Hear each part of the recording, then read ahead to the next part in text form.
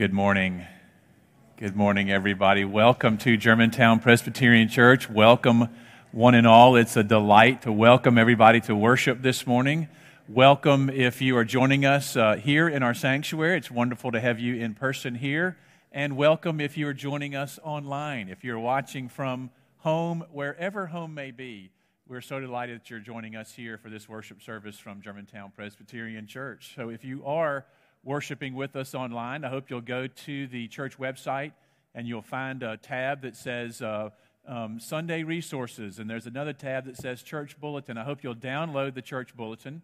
I hope you'll see that and that you'll follow along with us in our worship service. You'll follow the order of service and be as involved worshiping there at home as we all are here in the sanctuary. So indeed, a word of welcome again to everybody this morning.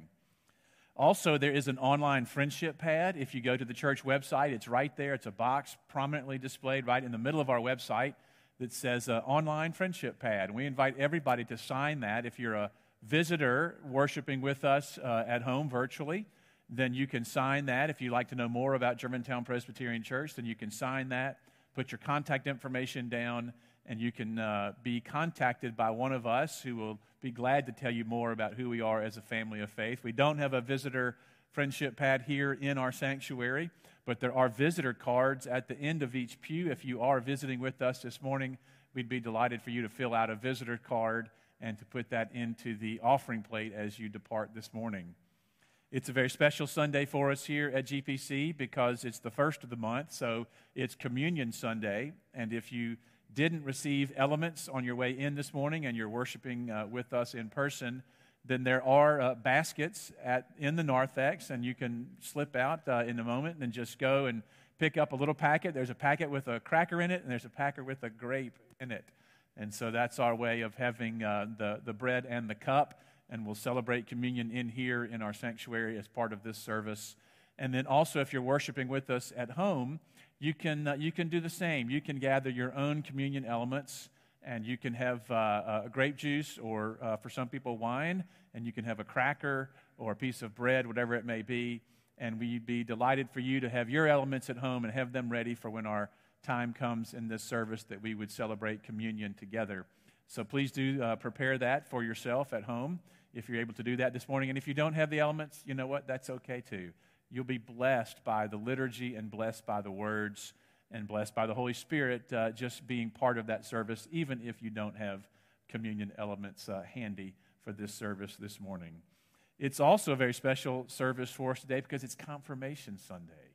And you'll see that coming up in a little bit in your bulletin that we have our confirmands here with their families this morning, and you'll hear more about their process, but we are delighted to welcome these new members into the life of Germantown Presbyterian Church. And needless to say, but I'll say it anyway, this was a different year for confirmation class for some reason. I can't imagine why.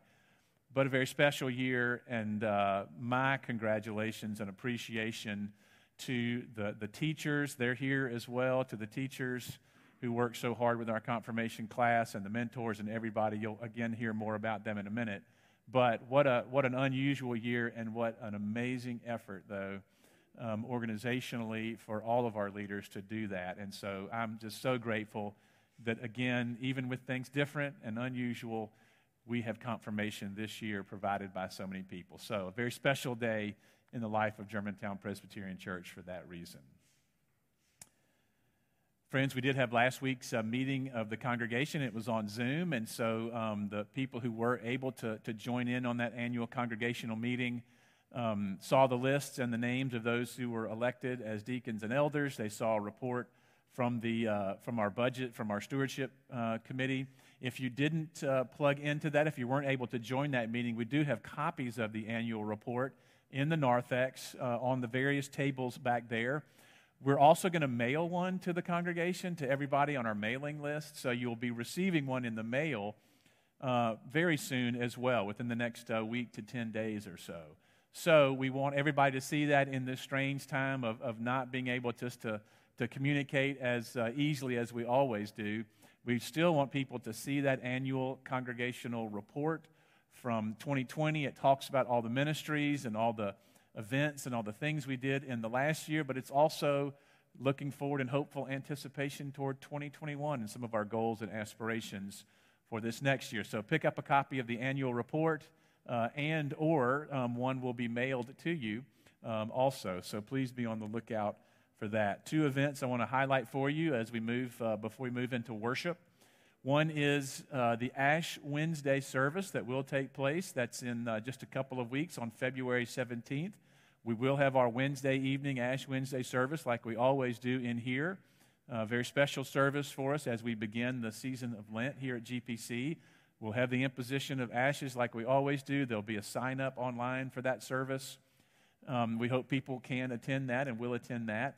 But if you can't, for whatever reason, if coming into a worship service is not something that your health will allow you to do, or if people sign up before you do, we are going to have a drive-through Ash Wednesday experience that will start with our covered drop-off area, and there you'll receive in the little bag, the packets that you'll receive will be devotional material for everyone of every age.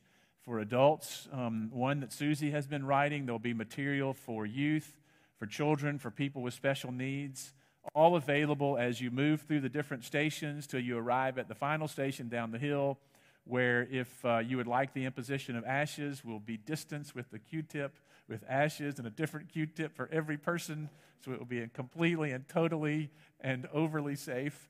But we'll do that, and if you'd like to have that drive-through Ash Wednesday experience, we hope that you will please make that available to you as well. And then just shortly on the heels of that, another really fun event. Guess who's coming to dinner? Virtual table style.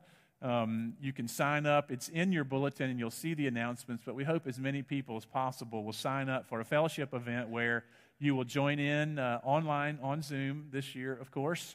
And but you'll be going to a host, and you'll be assigned a Zoom room that you'll be joining. After you join the big group, then you'll be put into your Zoom room with one of your hosts who will host a dinner for you. And there's even a theme, so you get the food theme ready for yourself.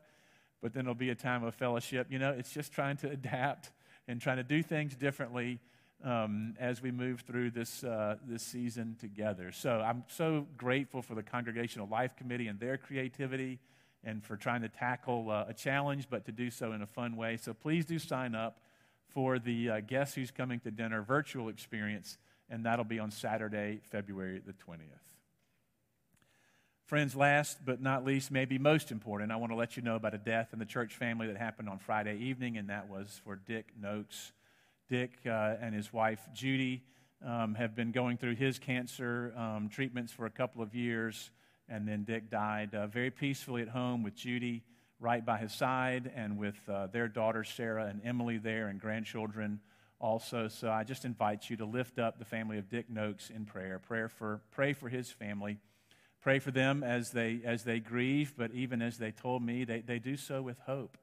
And they do so with incredible gratitude. If you didn't know Dick, he was just a wonderful person, had a great sense of humor, and was just a delight to be around, and just was a very fine person. And so please do lift up Judy Noakes and lift up their whole family as we remember Dick with gratitude and for his part as a member of this church. There are no service plans at this time, but I'm sure, and I just know how much they would appreciate if you would just drop them a note or drop them a card and just express your love to Judy at this time in her life. I know how much she would appreciate that. Those are all of our announcements. Now let us prepare our hearts and minds to worship God.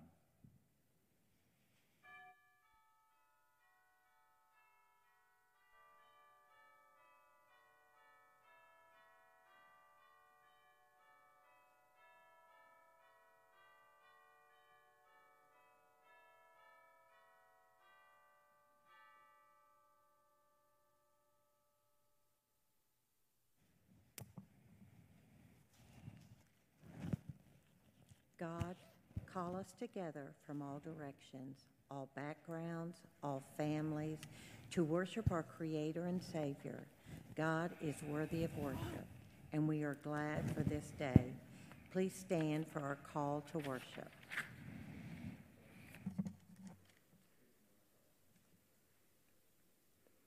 How good is it to sing praises to our God, who is gracious. A song of praise is fitting. The Lord heals the brokenhearted and binds up their wounds. Our God determines the number of stars and gives to all of them their names. Great is our Lord and abundant in power, whose understanding is beyond measure. The God we worship knows us well. If we say we are without sin, we deceive ourselves. Let us confess our sin and acknowledge our need for grace. Let us pray. God of truth, goodness, and mercy, we confess that we are creatures who sin. Unlike all of your other creatures, we defy who you intended us to be. You created us with a will for choices, inviting us to choose what is right. We confess that we choose against you and for evil. We confess that our desires and inclinations lead us away from you and apart from what is right. We pray for your forgiveness and we ask for mercy in the name of Jesus, our Redeemer. We pray in the name of Jesus Christ. Amen. God's goodness knows no bounds. God's mercy is rich and deep. In the name of Jesus Christ and by his obedience, I declare to you that we are forgiven in his name. Amen.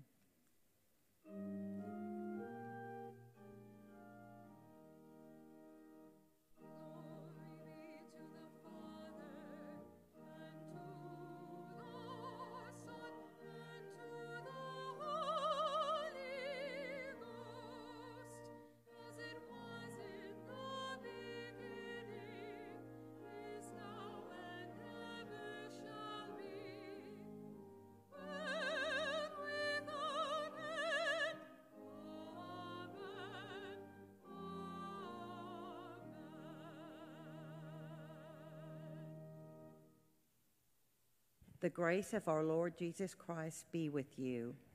And also with you. As our children come forward, please remember everyone in our church family. Pray for them and extend your love to them on this day. Please call your friends in Christ and check on them and their well-being.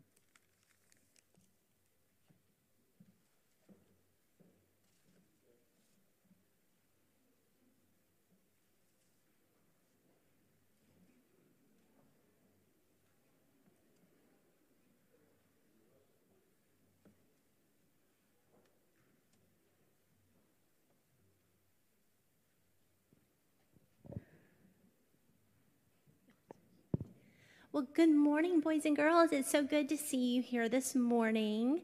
So it is February. We've turned the calendar over to a new month. So Jean and Roy, you should really, oh, hey, Joseph and Talmadge, y'all should have a really good understanding what happens when we turn the calendar over to a new month. Can you remember?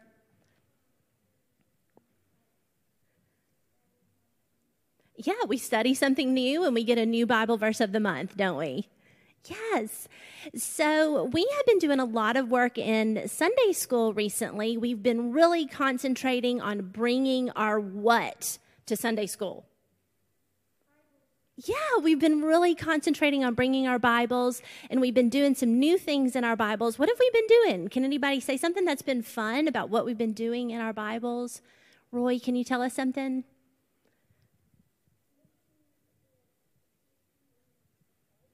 We've been putting little sticky notes in our Bibles with important words. And what else? We've been using a really fun tool. Joseph, you remember what it is? We're highlighting our important Bible verse to help us remember what's important, and it's been so fun. We even got to go to what last week? The treasure box for bringing our Bible. So Sunday school is so much fun, and we are having so much fun working in our Bible and remembering to bring our Bible to church. So I'm going to give us a new Bible verse of the month, and somebody can read it for us. And I just want to encourage everybody to come to Sunday school where we can study in our Bible, okay? So, Jean, you want to read for us? Can you come up?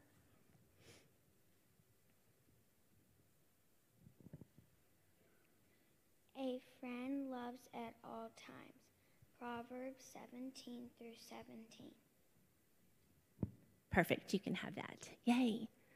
I'm going to give everybody a Bible verse this morning to take home and practice for the month, okay? Will you bow your heads and let's say a prayer together? Can you pray after me? We've been doing good on this lately. Dear Heavenly Father, thank you for our church and our Sunday school. Thank you that our Bible is fun and teaches us so much about you. Amen.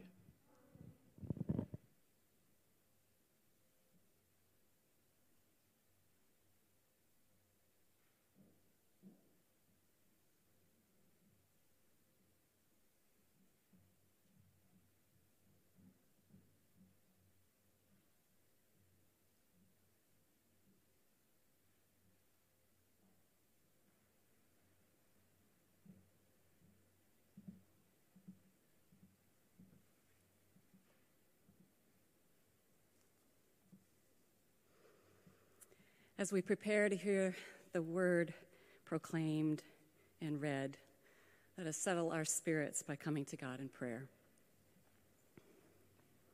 Draw us close, Holy Spirit, as the scriptures are read and the word is proclaimed. Let the word of faith be on our lips and in our hearts, and let all other words slip away.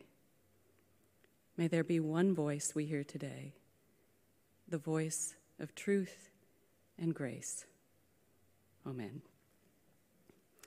Our first reading this morning comes from the Old Testament book of Isaiah, chapter 40, verses 28 through 31, can be found on page 583 in your pew Bible for those here in the sanctuary. Listen now for these words from Isaiah. Have you not known? Have you not heard? The Lord is the everlasting God, the creator of the ends of the earth. He does not faint or grow weary. His understanding is unsearchable. He gives power to the faint and strengthens the powerless.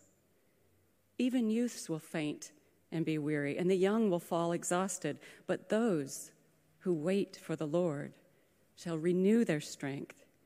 They shall mount up with wings like eagles. They shall run and not be weary. They shall walk and not faint. Amen.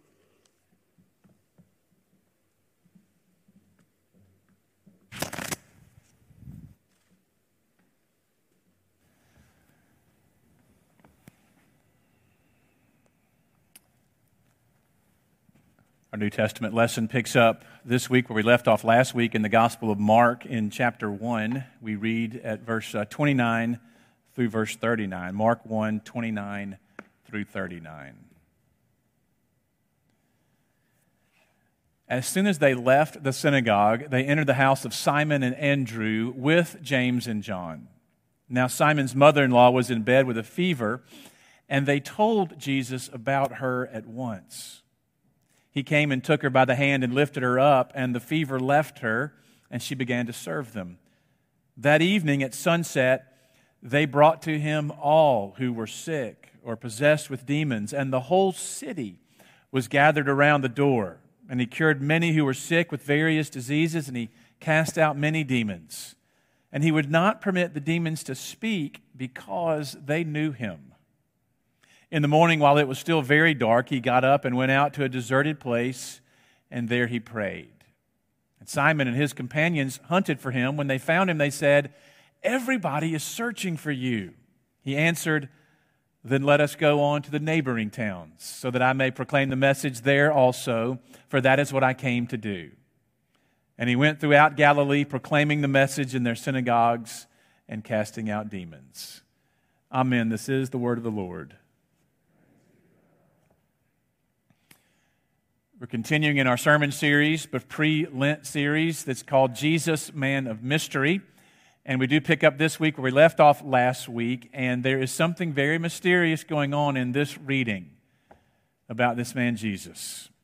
It's fundamental to his ministry, and it is mysterious, and it has to do with healing.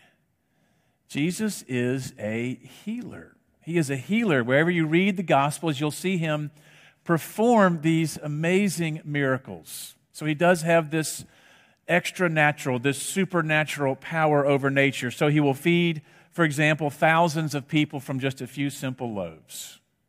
He will stand up on the boat deck and shout out to this storm at sea, "Be still."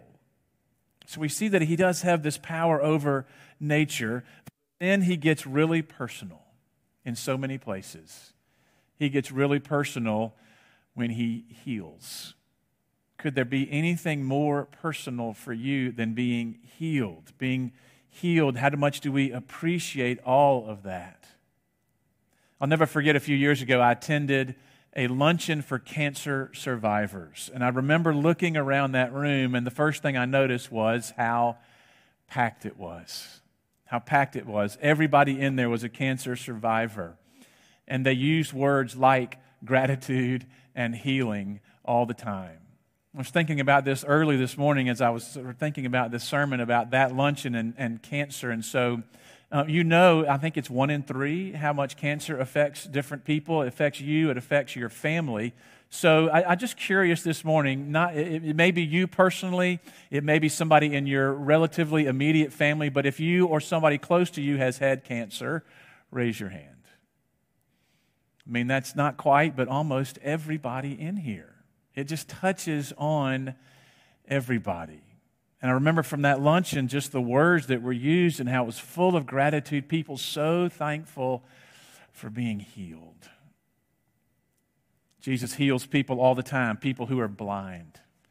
He heals people of skin diseases. We see that a lot in the Gospels. He heals this woman. This is one of my favorite stories. He heals this woman who has been bent over and crooked in her spine for over 18 years. All she can see is down. She can't even look up. And Jesus touches her and straightens her up and gives her her life back.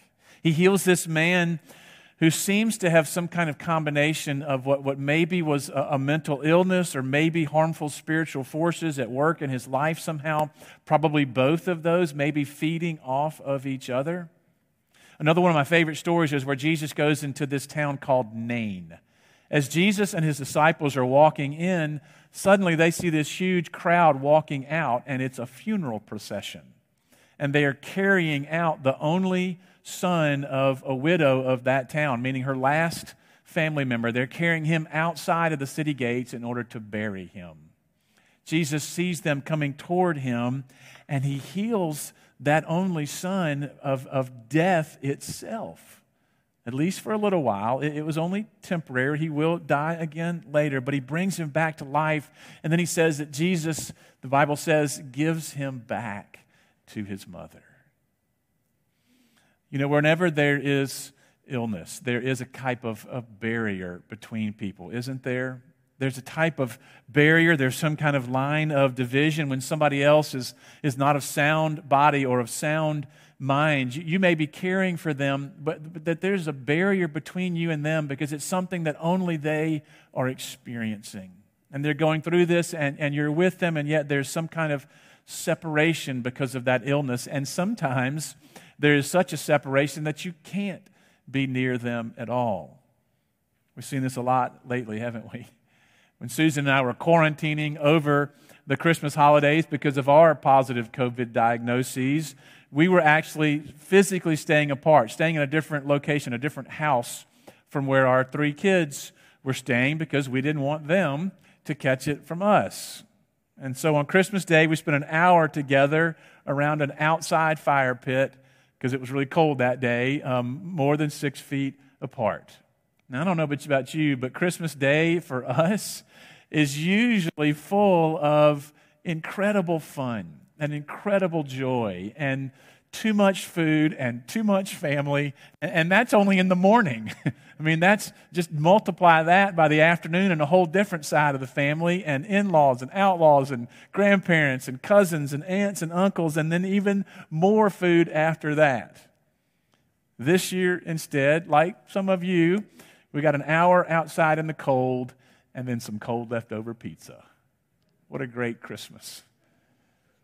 And I know that pales in comparison to what some people have suffered through this illness and what some families have gone through because of COVID. And I just know how painful it is for some of the families, even in this church, who have been isolated from their loved ones, from their own siblings, their own parents, their own grandchildren, and especially those who are elderly, and especially those who have died. We have family members who have had elderly parents in nursing homes and in places where they themselves weren't allowed to go into, and so their parents died in the presence of strangers. Man, we're going to need some healing, all of us, from this last year, which is why we have this wonderful healer. I mean, we worship this healer. He is our healer. The great physician is Jesus. And you know that place early on in his ministry where he does compare himself to a doctor, compares himself to a physician. He says, just like a doctor who treats bodies that are ill, Jesus said, I have come to treat people who are ill with sin. And so he is a healer. All of us need that kind of healing. He heals people physically, but in every place in the gospel, that physical healing, we know it's only temporary. I mean, our bodies are going to break down, and that healing for the moment is not going to last forever, and those resurrection moments are not going to last forever. It's only temporary because the physical healing is only a prelude. It is only pointing to something that is greater for Jesus, more long-term, and that's the healing of people's souls. The healing of our relationships, the healing of our loves, the healing of our relationship with God and with other people. I know I've shared with you before that one of my favorite ministers is a minister named Barbara Brown Taylor, and she preached at this tiny little Episcopal church in North Georgia for a while. I got to go hear her preach one time in seminary, and you just kind of sit at her feet and just soak up this wisdom. One of my favorite collections of sermons by her is called Gospel Medicine, and that is it. That is such an appropriate term because the gospel is medicine. It's medicine for our souls. The gospel is God's healing, loving, restorative power at work in our hearts. It's at work in our minds, at work in our relationships. Jesus is a healer, and his gospel is the medicine that every single human being needs, that we need. A few years ago, I was opening something. It was a tool, but it was encased in that hard, clear plastic like everything comes encased in now. So, of course, I got a knife out to open it, and the whole time I said to myself, it was a filleting knife, and I said to myself, do not cut towards you, cut away, cut away, cut away. Don't pull that blade towards you. But then I got more distracted on the task at hand, and I stopped consciously thinking about what I was doing, and it wasn't opening, so I changed my grip, and then I pulled that knife right toward me across this knuckle right here, and the whole package turned red.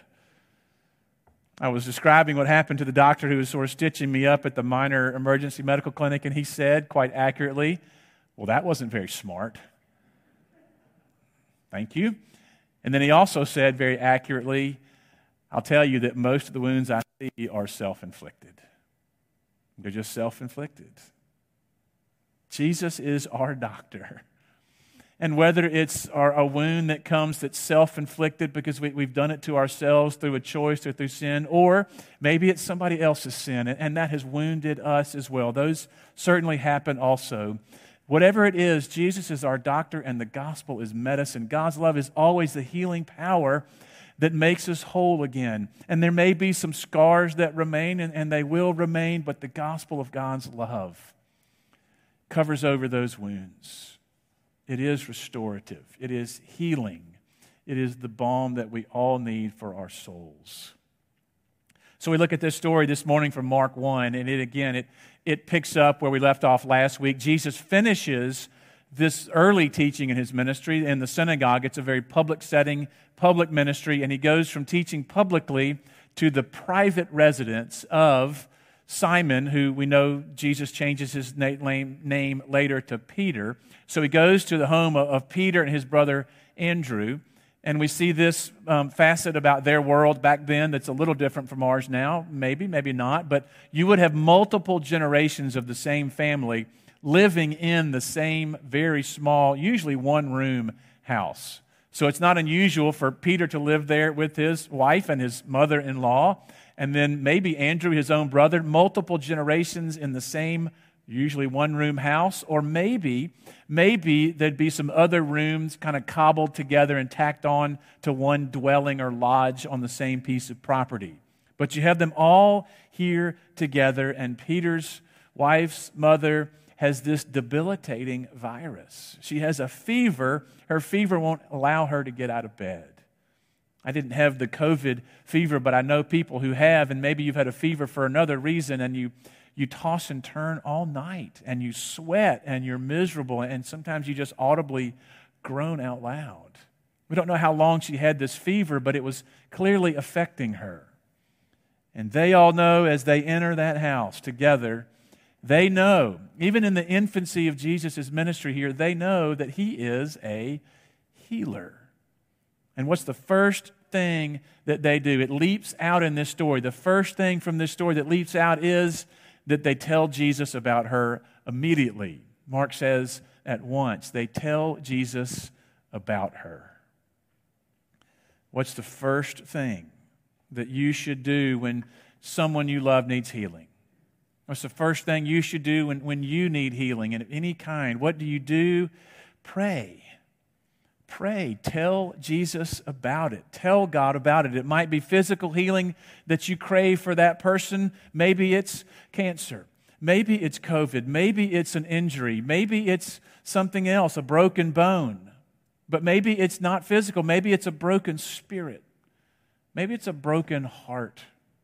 Maybe it's a broken life due to some self-inflicted sin or some recurring sin that has kind of a grip or maybe a power over that person. We tell Jesus. We pray. We bring before God again and again that person or ourselves and that injury or that wound, that place that needs healing. We bring before God the fevered life of that person, the person who is hurting and groaning out. Where there's illness, there is a barrier. But we know that Jesus can break down that barrier and bring healing because he is our doctor who brings us gospel medicine.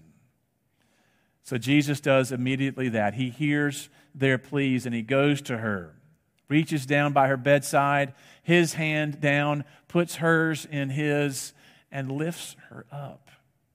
The fever leaves her immediately when he touches her, and he lifts her back up into her life again. Who do you need to talk to Jesus about? Whose life you love and who is ill for whatever reason, in some way or another. Who do you need to tell Jesus about who needs their life back again? From there, it didn't take very long for the news of that healing to spread everywhere, and soon the whole city of Capernaum shows up at their door. And this is the second point to pick up about this reading, this story here. The whole city shows up. In other words, everybody. Everybody needs healing. Everybody's hands go up when you ask who in your life needs healing from one thing or another. Everybody needs healing some way or another. The whole city shows up because they are all in need. And maybe it was for them themselves, or maybe they brought a loved one with them. Can't you just see them? Can't you see them coming, and they are guiding a blind person by the hand and just slowly walking that person to that door? In another place, we read about how 4 friends pick up their paralyzed friend on a mat, on a rug, and they just physically carry that people. You know that happened here. People carrying friends to go see Jesus. Can't you see also people just limping along themselves, maybe some crude crutch under their arm. They're lame in one way or another, but they are limping along. But now they're moving along, even with that limp, with hope. Maybe for the first time in their lives, they have hope because they're moving toward Jesus and they know that he is a healer. Who in your life is limping? Who is blind? Maybe it's you, but who can you take to Jesus for gospel medicine? Because it is for everybody. Whatever burden you carry, whatever physical pain you may have, wherever there's this hole in your heart, the good news of God's love is for everybody. It is for you, and you know there's no pain, no problem, no power that is above and beyond Jesus' ability to heal. He can do it. Which moves us toward this third sort of critical aspect of this story, which is to notice exactly how Jesus healed people or what he healed them from. And it takes us into this sort of mysterious realm for us. He cured people of many, many diseases, it says, various diseases, and, says Mark, he cast out many demons. There's physical healing, and Jesus exercised the power to liberate people from the grip of powers in their life that are beyond their control.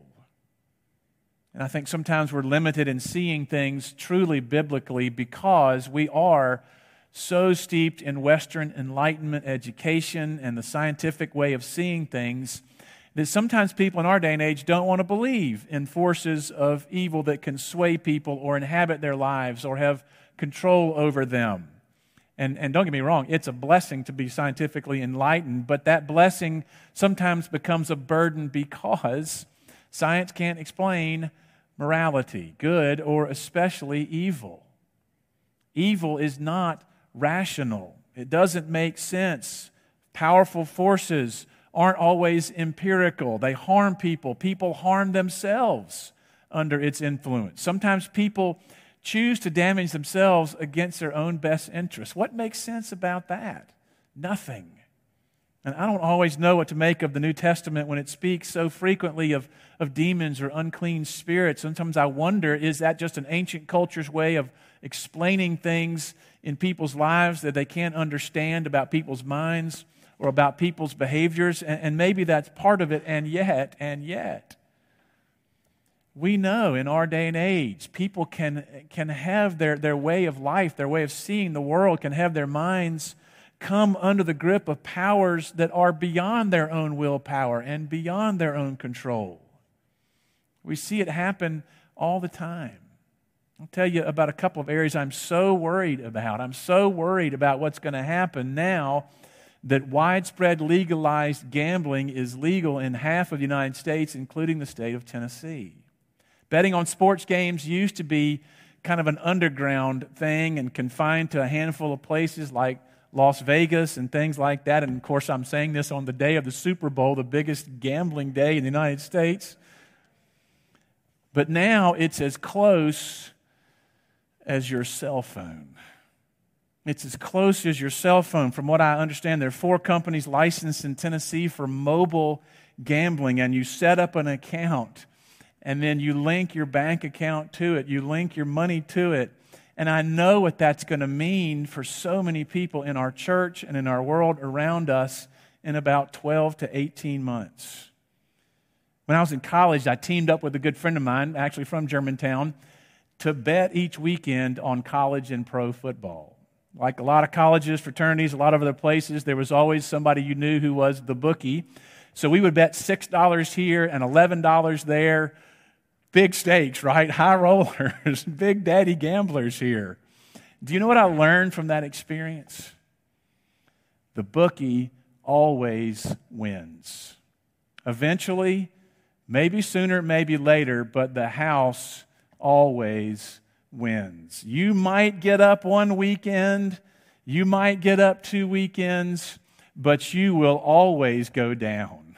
You will go down at some point because we lack the self-control to make wise decisions always when it comes to risk and competition and gambling and betting, and you will never in the long run beat the house.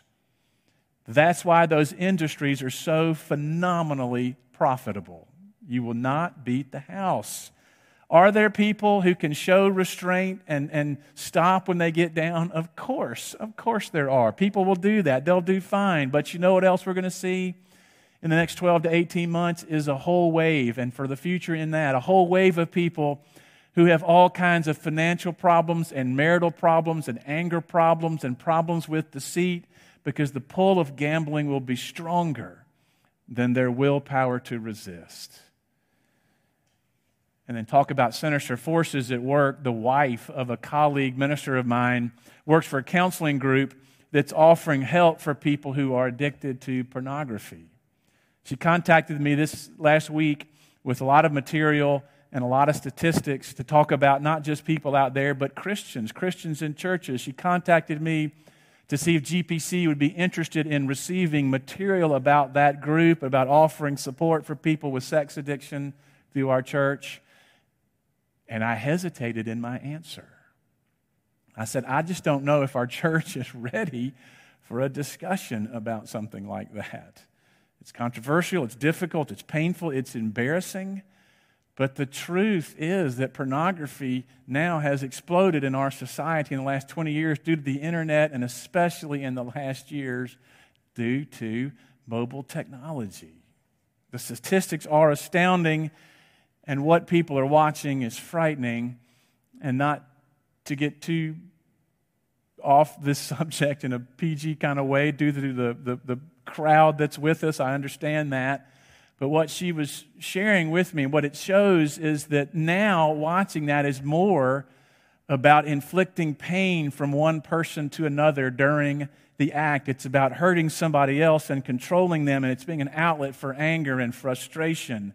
So what this means is that the good act, it's part of God's creative design for love and closeness and intimacy and procreation and goodness, is now twisted by powers in our society for something wrong that's about anger and control and hurt and inflicting pain on the other person, and that is taking over people's lives and their real relationships and their loves, and it is a force from which they cannot free themselves without Jesus, their healer.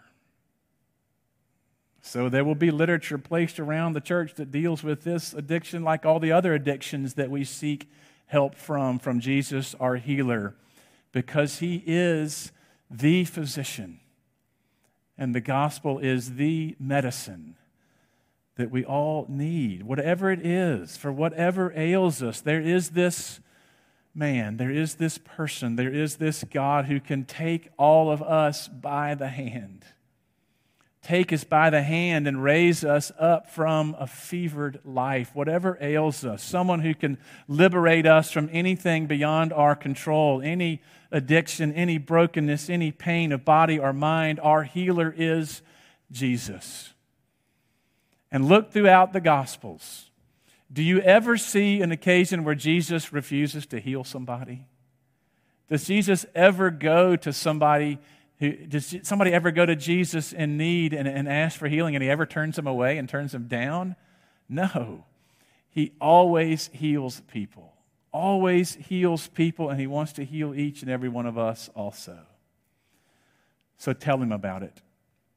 Pray to him about that person. Pray to him about yourself wherever you need healing, because it is all of us. It's the whole city. Nobody is immune from the fevers and the illnesses of body and soul and mind, and we all need healing. And so many of us need spiritual liberation and healing that's more than physical. There are forces at work in our world, in our lives, from which we all need freedom. Tell him about it and go to him, and he will embrace you. Because Jesus is our great physician who gives us gospel medicine. Amen.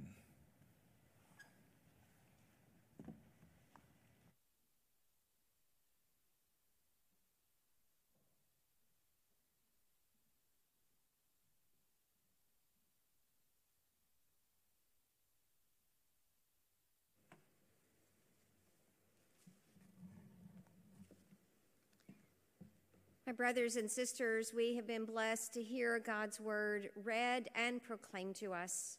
And now we have an opportunity to respond to the work and the ministry here at Germantown Presbyterian Church, to participate in the mission and ministry of Jesus Christ. And so I invite you, if you are worshiping with us online, to go to the Giving tab, and there you can find all kinds of ways to participate in God's mission and ministry. And if you're here in the sanctuary with us, you will find the offering trays at the back as you exit, and you can put your offering in there. For all that we have and all that we are gifts to us from Almighty God. So let us give with great joy and generosity. Thank you.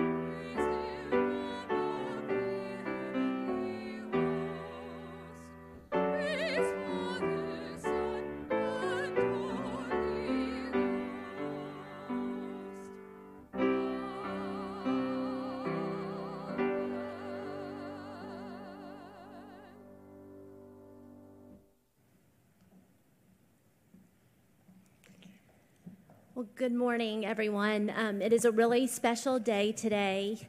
This has been a special year, of course, and a year of many changes and alterations, but we worked hard all year and we rose to the occasion, and that includes confirmation. So we're so excited today to welcome our confirmands here this morning, Kate Reynolds, Will Chandler, and Isabella Walters.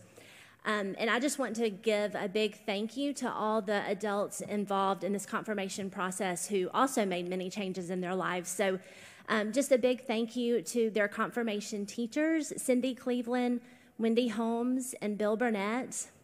Also, just another important person that's been active this year helping us is Aaron Bowden, their interim youth director. And then, of course, our special mentors this year, Bob Johnson and Christy Campbell. So a big thank you all to you all for all your adjustments this year. These students have been meeting since August, studying the Bible, church history, the sacraments and matters of living in faith today.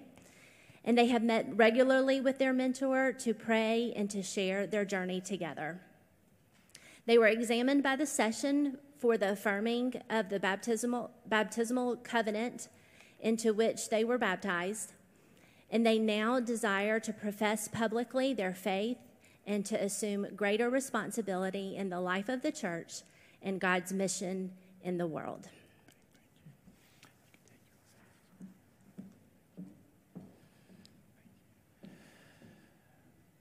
Friends, in baptism you are joined to Christ and you're made a member of Christ's church. In the community of the people of God, you are continuing to learn about God's purpose for you as well as all creation. And God extends His grace and love to you freely and unconditionally. You're now each coming of your own choice to acknowledge this covenant of grace, to profess publicly your own faith in Jesus Christ, and to receive the strengthening of the Holy Spirit. And so now in these questions of faith, I'll ask you to profess your faith and ask you to reject sin, to express your love for Christ and confess the faith of the church, the faith to which you have been baptized, as you respond to these questions. Do you believe in one God, Father, Son, and Holy Spirit, acknowledging the Father as your Creator, the Son as your Savior and Lord, and the Holy Spirit as your helper and guide? Do you? As you proclaim faith in the God who made you and who has always loved you, do you at the same time turn away from sin, and do you repent from evil and its effects in your life? Do you? Do you promise that you will, by God's grace, seek to live a life worthy of your calling as a disciple of Christ? Do you?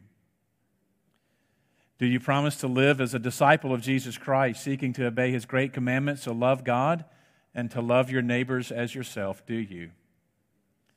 And do you commit yourself to the Lord, to serve the Lord through the work of the church, promising to give generously of your time, talents, and resources in service to God through Christ's church? Do you? And to the congregation, I ask this question. Will all of you who are here to witness these vows, will you do all your power to support these new members and these young Christians as they grow in faith in Jesus Christ and as they grow as members of Christ's church? If you're willing to make that promise, will you please stand?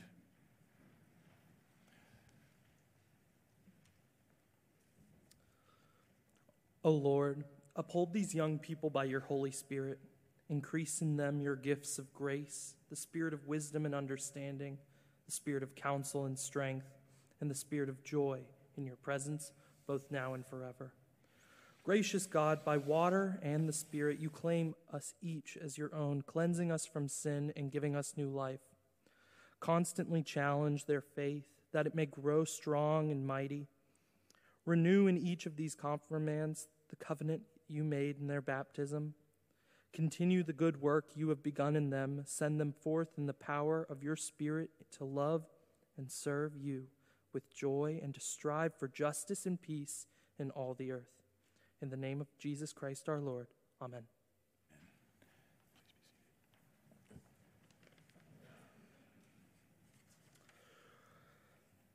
As you take this step of pressing your faith today, remember that where you go and whatever you do, you are a beloved child of God. And strive to live up to the challenge of the Apostle Paul, the challenge to present your bodies as a living sacrifice, holy and acceptable to God, which is your spiritual worship. Do not be conformed to this world, and be transformed by the renewing of your minds, so that you may discern what is the will of God, what is good and acceptable and perfect. And the blessing of God, the Father, Son, and Holy Spirit be with you now and always. To signify the importance of this day, these students will receive Bibles and letters from their mentors and their parents. So first we have Kate Reynolds.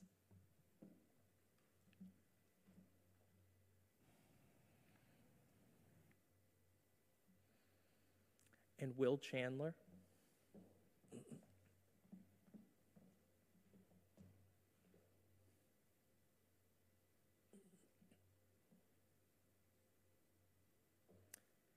and Isabella Walters.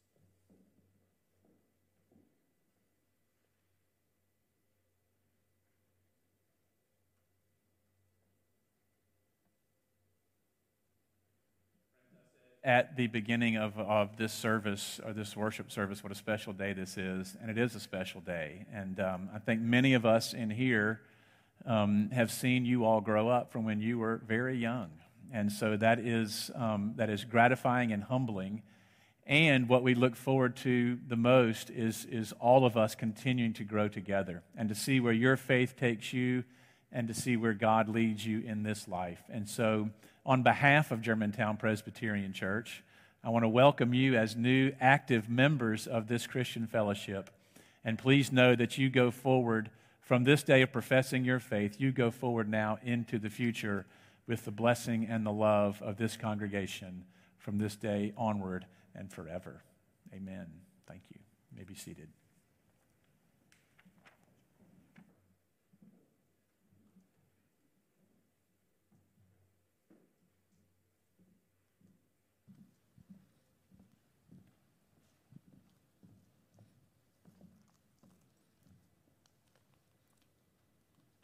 My friends, in the homes of Mary and Susanna, in the homes of Zacchaeus and Peter, in the homes of Joanna and Susanna, he was the guest. But here at this table, he is our host, for this is the table that Christ our Lord has prepared for us, his people, the people of God. And it is as siblings in Christ that we are united in Christ's love and grace, and that we come to this table. Christianity is an embodied faith, which simply means that the community of believers are gathered in time and space that make us one body, one spirit, one family of faith. The Lord's Supper is at once God's gift of grace, it is God's means of grace, and it is God's call to us to respond to that grace. Through the Lord's Supper, Jesus Christ nourishes us in righteousness and in faithfulness and discipleship. Through the Lord's Supper, the Holy Spirit renews the church in its identity and sends the church out into the world. The elements used in the sacraments are ordinary elements. In baptism, it is ordinary water, and in Holy Communion, it is ordinary bread and juice or wine. And so I invite you now, whether you're worshiping with us online or here in the sanctuary, to gather your ordinary elements as we come together to this table. And as we do so, let us turn to God in prayer. Let us pray. Eternal God, our Creator, you formed us in your image, loved us with an everlasting love, and graced us with gifts for serving. So we praise you and give you thanks. Remembering all your mighty and merciful acts, we take ordinary bread and wine from the gifts you have given us and pray that your Holy Spirit be poured out upon them as we celebrate with joy the redemption won for us in Jesus Christ. By your Spirit, unite us with the living Christ and with all who are baptized in his name, that we may be one in ministry in every place. Eternal God, we give you thanks for, and we remember all of those who've gone before us, all those who bow down before you in praise and prayer, all those who've shared their faith with us. We thank you and offer you praise for their faith and witness they've graciously shared with us. Teach us to go and do likewise, handing down our faith and witness to our children and our children's children. Creator God, as the world yearns for stability and longs for the easing of aches and pains, we wait in the quiet confidence of a people who know your Son, Jesus Christ, our Savior, the very one who modeled compassion for all, who paid attention to suffering, the anguish of health decline, hearts broken, and hope waning. Jesus extended healing. Jesus formed a community of disciples, a ragtag bunch like those of us praying now. Jesus gathered them, taught them and loved them, and sent them out to do the same. So whether we are gathered or scattered, we are entrusted to the eternal promises of the one who lived, died, and lives again to set us free from suffering and sin. And so we give thanks that in Christ, new beginnings are possible. Holy God, we need the winds of your Holy Spirit blowing wild and free on a creation and a world you called very good. For our hearts are heavy with all the things that continually weigh us down, all the things that are a part of the everyday world in which we now live.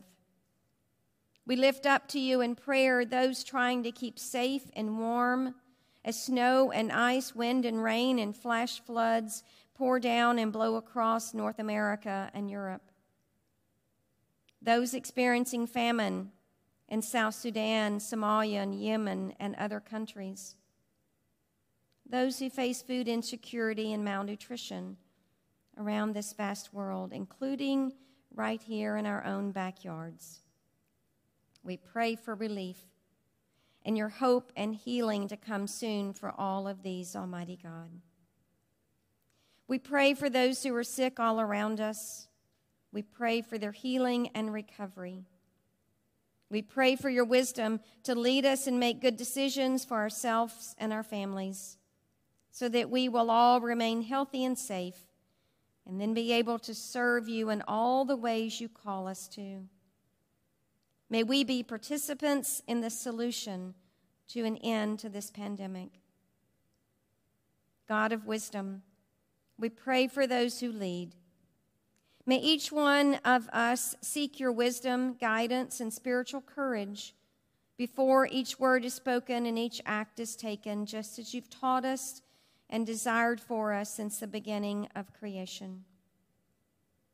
Lord Jesus, remind us daily that we are your body in the world, called to listen to voices long silenced, called to seek justice for the oppressed and the outcast, called to bring hope in the midst of chaos, called to be light, though the world may seem as darkness. Almighty God, remembering your constant faithfulness across the turmoil of our days, we give thanks for the signs of you, O God, with us in these ordinary gifts of bread and juice. Pour out your Spirit upon us wherever we may be, and by your Spirit, unite us at your table, across the miles, across the pews, with one another, your children, in every time and place with the living Christ. May the taste of grace on our tongues jog our memories of your faithfulness and energize us to live out your love for us through whatever tomorrow brings until we break bread at your table in glory. Through Christ, all glory and honor are yours, Almighty God, with the Holy Spirit, now and forevermore. And hear us now as we join our many voices into one, and we pray the very prayer that Jesus taught his disciples to pray, saying, Our Father, who art in heaven, hallowed be thy name. Thy kingdom come, thy will be done, on earth as it is in heaven. Give us this day our daily bread, and forgive us our debts as we forgive our debtors. Lead us not into temptation, but deliver us from evil. For thine is the kingdom, and the power, and the glory forever. Amen. Our Lord Jesus, on the night that he was betrayed, shared a meal with his disciples. And during the meal, Jesus took bread. He gave thanks to God for the bread, and he opened the bread, breaking it open and saying, This is my body given for you. Eat this in remembrance of me. And in the same way, Jesus took the cup and said, "This is the cup of the new covenant. It is sealed in my blood for the forgiveness of sins. Drink this in remembrance of me." So, my friends, every time that we eat this bread and we drink this cup, we proclaim our Lord and Savior's saving death until he comes again. These are the gifts of God, and they are for the people of God. Thanks be to God. Let us now partake of the Lord's Supper together. Body of Christ and cup of salvation.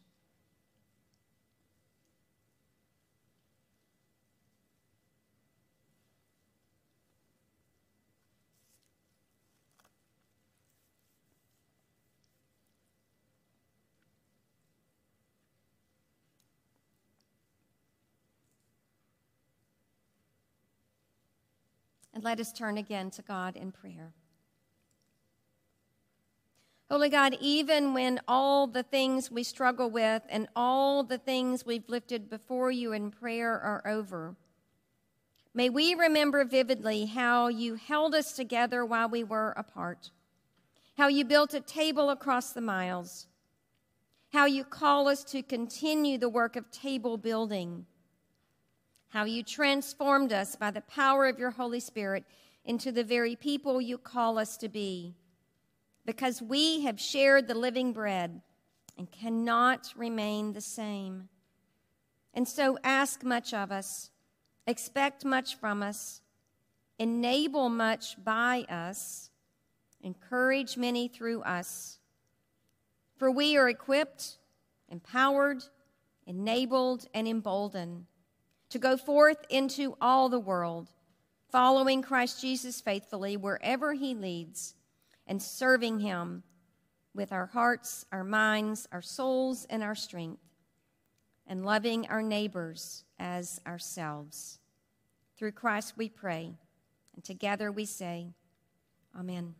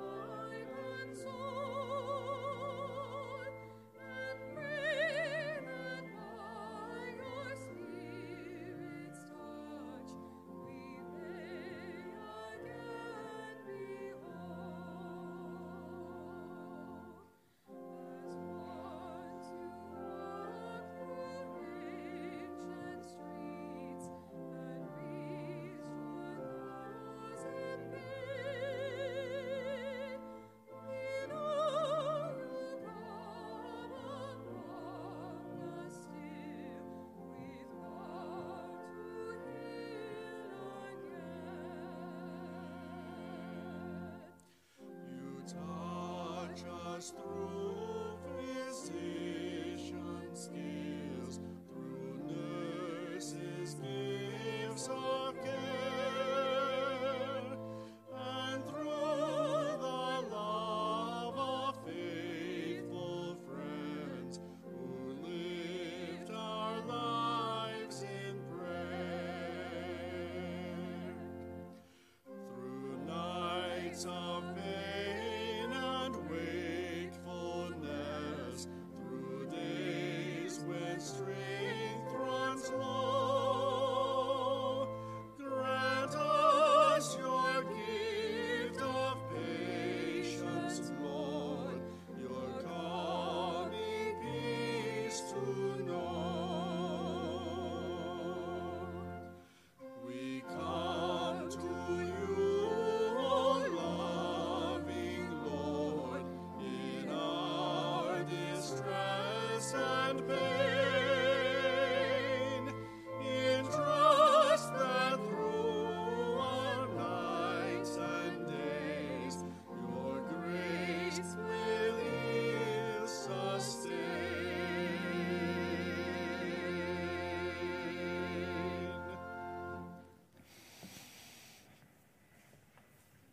Dear friends, go now out into this world to love and serve the Lord. Go out to love and serve your neighbor as yourself. And as you do, may the grace of Almighty God, the love of the Father, and the grace of the Holy Spirit be with you and remain with you today and always. Amen.